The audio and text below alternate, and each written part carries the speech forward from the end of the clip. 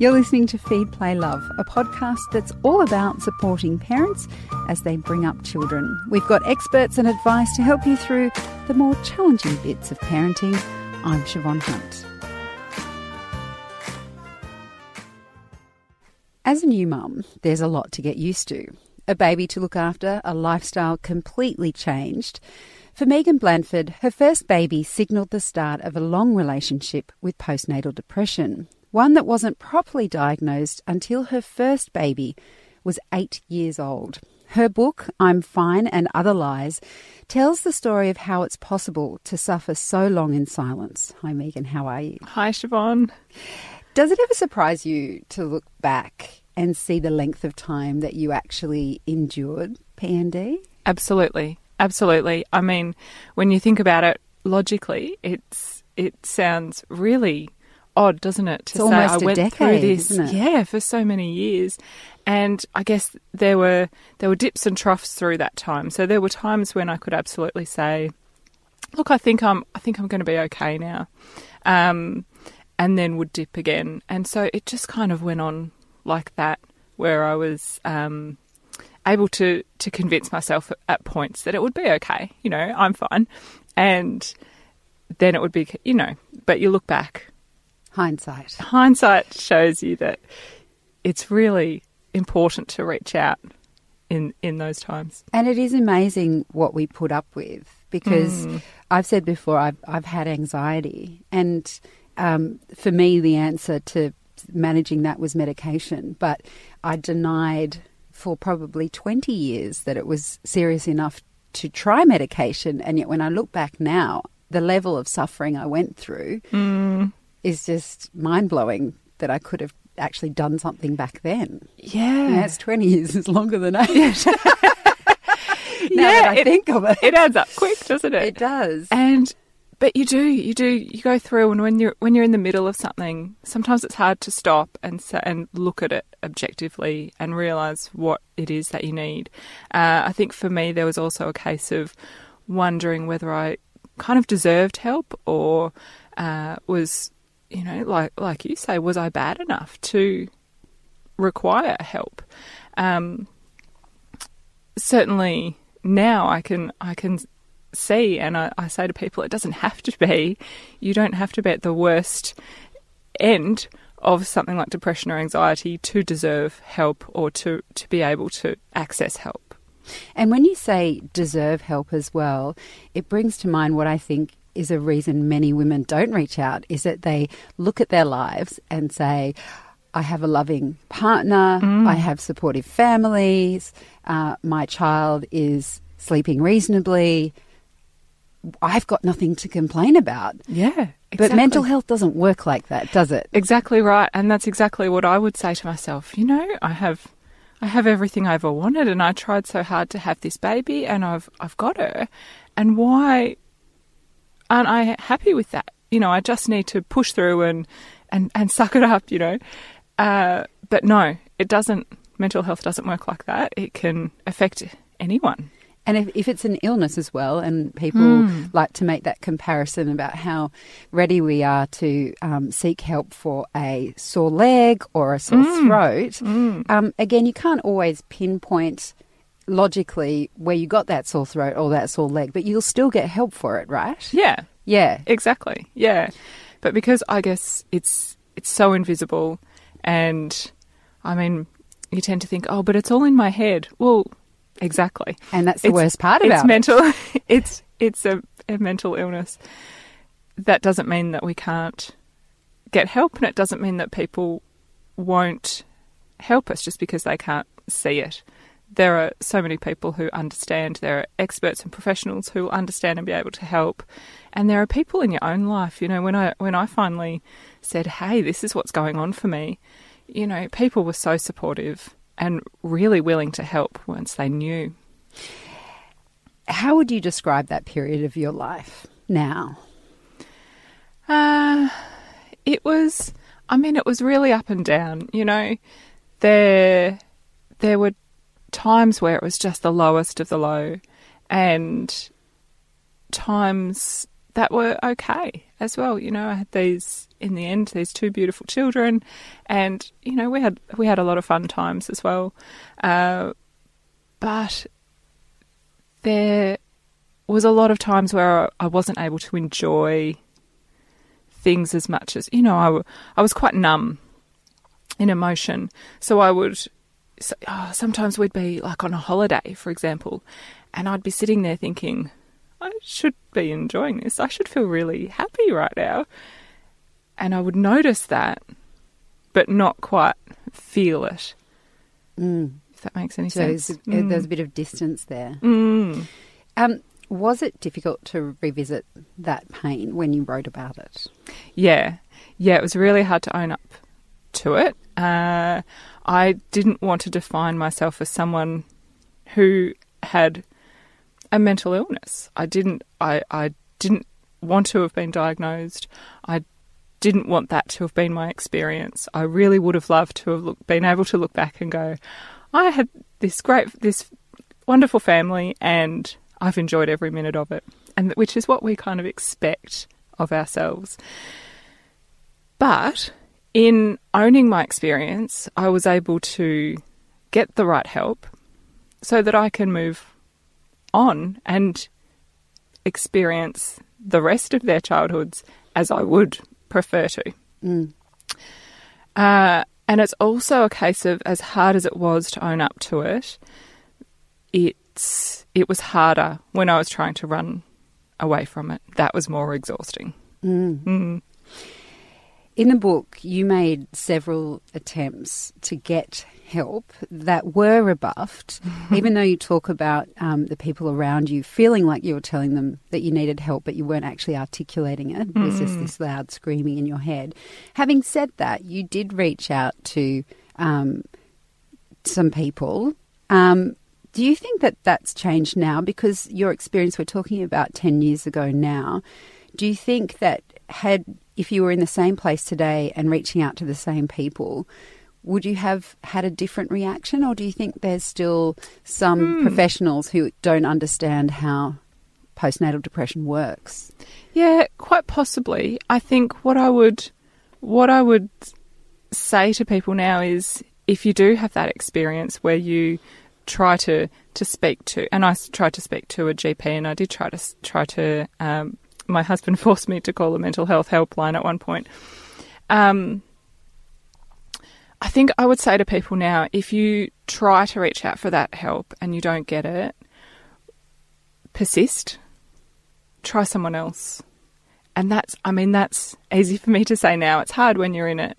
But if the people around someone who's going through this sort of stuff as well can help them persist to find that help, because there are absolutely some who are more helpful than others. Yes. I'm thinking of some of the descriptions you write about in the book, and it's clear that with everything going on in your head, when some people were just interacting with you normally, for example, your husband, you would find yourself just losing your patience and snapping at them, and generally being like you had premenstrual tension, PMT on steroids. Yes. And it recalls to me that a friend of mine, who I didn't realise was going through postnatal depression, but at the time she was really difficult to be around. It was I couldn't talk to her without feeling like she didn't really want to be talking to me, or she was complaining about everything. And it felt like my first reaction to that was not to see that as a cry for help, but to go, Jesus, what's wrong with her? Yeah. Is that a sign, do you think, that someone needs help? And if it's a change in character, because she wasn't normally like that, how do you approach a friend who is so engrossed in their mental pain that they are unconsciously pushing you away? Yeah, it's really hard, and I've certainly since been on this other side where I've seen people in my life go through some of this stuff, and it's really hard to watch. And look, there are limited things, I guess, that you feel you can do. I think for me, one of the things I wished was that people had just been there, not necessarily done anything, but just kind of been with me as I came to realise and accept what was going on. That's all I really wanted. You know, there were certainly people who were... but yeah, it's really hard. Did anyone ever say to you, I know people said, look, I think you might need help, like your husband, and you're kind of like, I'm fine. That's what the book's about. Yeah. But would it have cut through had anyone said to you, Megan, you don't have to feel this way. Like what you're feeling now, you actually don't have to feel it. There's a way out. This is your way out. Because sometimes I wonder if that had have worked for me with anxiety, because I kind of accepted it as my norm. And I wonder, had someone say to me, it's not normal and you can recover. Here's your way. Yeah. Do you think that would have meant... We assume that our experiences of the world are normal and that's what everyone goes through, unless you have a discussion that, you know, unless it reaches your attention that that's not the case. So, yeah, absolutely. I mean, sometimes as a new mum, I mean, you don't know how you're supposed to feel, do you? And because it's on you. And it's hard. So you're aware it's going to be hard, and you're aware that sleep's going to be an issue, and you're aware that you might have some weird emotions and all of this. But so often people say, oh, yeah, but that's new motherhood. If you say, oh, I'm finding this really challenging. Yeah, but you've got a baby. Of course you do. Have a bath. Yeah. Go and light a candle. You feel better, sorry. Yeah. So I think it is worth us getting into some deeper discussions and going, well, when you say it's hard, what do you mean? Or, you know, it doesn't have to be that way. It's a great kind of circuit breaker, I think. And it seems to me the thing that, you know, reading this book, you're like, oh, Megan, I don't want you to feel this way. But the thing that really strikes me with new motherhood is how incredibly hard it is, and yet there is little recognition for how hard it is in the general society. Because, like you say, they're like, oh, just, you know, get on with it. And it is hard. It's hard for everyone. Okay, it's hard for everyone. But what about all the other people who aren't new mothers? Can't they come in and support women so that it becomes normal for you to have time off? It becomes normal for you to take a walk. And obviously these things weren't going to stop you feeling postnatal depression. And that's a very deep issue that you need to get through in different ways. Yeah. But you're right. It's, you know, at other points in your life, you know, if you're saying I'm finding my job too challenging, if you say that to someone will, you know, hopefully a good manager would step in and help you through that and give you some training or some support delegate through that. Some of your work to someone else. But you say, I'm finding motherhood too challenging. People say, yeah, you'll be right. Yeah, that's just what we all do. Yeah. Especially if they're older mothers. I did it without any help, so you can. Yeah. God, that argument frustrates me. Oh, yeah. Because one person suffers, everyone else has to suffer. Yeah. You know, because I did it hard, you have to do it hard. You have to do the hard. No, you don't. Yeah. You really don't.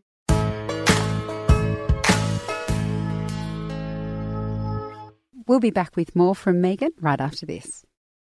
Sometimes parenting can be challenging, and sometimes it can be a downright laugh. The wonderful thing about being a kid is having wonderment in your eyes, looking at the world and going, we've all pushed our children's poo down the drain. Either way, it's fun to share stories with people who really understand the joys and sorrows of raising small children. I'm Siobhan Hunt, and The Parent Panel is a weekly podcast I host where we invite a mum and a dad to discuss the events and stories of the week. The Parent Panel, available wherever you get your podcasts. You describe a lot of things in this book that I think would resonate with many women. You mention the inability to relax when you finally had downtime. Like you mentioned being on holidays and thinking, I should enjoy this. But in reality, you're just in a different place doing the same stuff. Dreading long days of being alone with a small child. Yes, I think there's one point where I talk about how it had been, you know, hours and hours I'd been on the floor playing with my toddler, and I looked at the clock and it had been 10 minutes. Oh, what am I going to do with her for the rest of the day? And it's not really au fait to admit to that, is it? Yeah. Like these are realities of parenthood, even if you're not suffering from a mental illness. Exactly right. And I think that's the thing, you know, mums who have had depression or not absolutely relate to some of these feelings of the frustration and the loneliness that's involved, the change of your identity. Some of this stuff is just kind of universal. I'm finding dads are really relating to it as well, and I think it's surprising me how much dads are getting it. I've had a few dads come up to me and say, I think I went through something like that. And they feel even less able to talk about it than we do, which is, you know, a whole nother level. So, yeah, I think there's certainly a lot in there that's just, you know, mums are saying to me, how did you get into my head? And you're like, oh, I'm kind of encouraged by that and also a bit sad. Exactly. That yes. It's something that it's nice so to many know experience. It's nice to know we're not alone in it, but at the same time, it's a shame that we all have those, have to go through some of those experiences. You describe depression as something that stops you asking for help, that it kind of traps you inside this fog of your own mind. How, in the end, did you break through that wall, or how did your loved ones break through that wall to get through to you? And I think that's where the people in your life play such a huge role, because, you know, for me, in my head, it was, no, just keep going, just keep swimming. Yeah. Dora. So it kind of takes the right conversation at the right time, and it certainly took several efforts from my husband, my mum, you know, people who are close to me, to say, you need help. And I would say, no. And look, I absolutely got to the depths. And by then, like you say, my kids were 8 and 4. And I was able to, when my husband sat me down and said, something really has to change. And I was able to, I kind of have this flash of the last 8 years and thought, yeah, it's too long now. It's time. I'm going to misquote Elizabeth Gilbert here, but so a counsellor said to me that she said something along the lines of, I've never known anyone to transform their life until they were sick of their own bullshit. Which made a lot of sense to me, because you really have to get to a point where you're so fed up with how you're living your life that you're like, no, I'm going to change. Yeah. And that can be like a light bulb moment, right? So for me, as I said, it was the decision to take medication. And I remember sitting with my GP and asking about St John's wort and whether the efficacy of that was going to match, or would it be enough for me. Yeah. And that particular GP had probably told me for 20 years. She knew me really well. She told me for 20 years, you should try this. I think it'll make a big difference for you. No. I don't want to do medication. And then she said it, and I kind of looked at her and I thought, you are a doctor. You're not just a random doctor. You're a doctor who's seen me for 20 years as I have tried different things. Maybe I should listen to you. I really feel for that woman. Yeah. I'm like, yes, sorry, all your many years of training and your absolutely divine care of me as a human being, not just my physical health, but she always asked how I was going. And it was just like a light bulb moment. And as soon as I stepped across to go, okay, I need to own this. I really need to try this because someone I trust and admire has suggested it. Okay. And it was like one step over and my life perspective changed. Was it a bit like that for you when you had that conversation with your husband and you went, I'm over the line? And it was a relief. And I think all of those years of resisting reaching out and persisting with getting help, all of a sudden I went, I'm going to do this. And it was such a relief to just say that, to say, hey, I need some help. And I guess I looked back and went, oh, is that all I needed to do? That was easier than I thought it was going to be. Was part of that as well owning and accepting that you had a mental health illness? Yeah. because I wonder, sometimes still I think, I don't really accept that anxiety is something I get. I might still experience moments of anxiety. I might have a panic attack and straight away I'm denying it. I'm fighting it. And then afterwards I think, that's just me. Why fight it so much? So was part of the relief owning it and saying, it's okay. It's okay. This is part of me. This is part of my experience of the world, and it's okay. And lots of people go through this, and so many people that you would never expect go through depression and anxiety, and it's absolutely okay. It doesn't have to define who you are. It's just a part of your experience of life, I think. And as you said, running away from it or fighting it was more exhausting. It was so exhausting. I was exhausted for 8 years doing that. Now you're like bouncing around your house. Yeah, sort of. Doing Some days. sit-ups and push-ups. And look at all the energy I have. I should do more of that. No, it's only because your children are 8 and 10. Oh, no, sorry. 10 and 6 now. 10 and 6 now. Yeah. That you've... Yeah, I'm getting sleep. Makes it a lot easier. What would be your advice if someone's listening and they think, something's not quite right with me? It could be anxiety, it could be depression. They just might understand that they're not feeling quite right. What would you say to them? I think I would say it's okay to feel like that. First of all, it's okay if you're not enjoying every minute of being a parent or enjoying it as much as you thought, or you're not as connected with your child as you thought you might be. I think those expectations of ourselves can really weigh us down. Obviously, I'm going to say reach out for help, do what I didn't do, and do it sooner than I did, because it is, in some ways, it is easier than it feels like it will be. And there are so many places to go. There's way more outlets now. There are great helplines. There's things like Panda, Beyond Blue.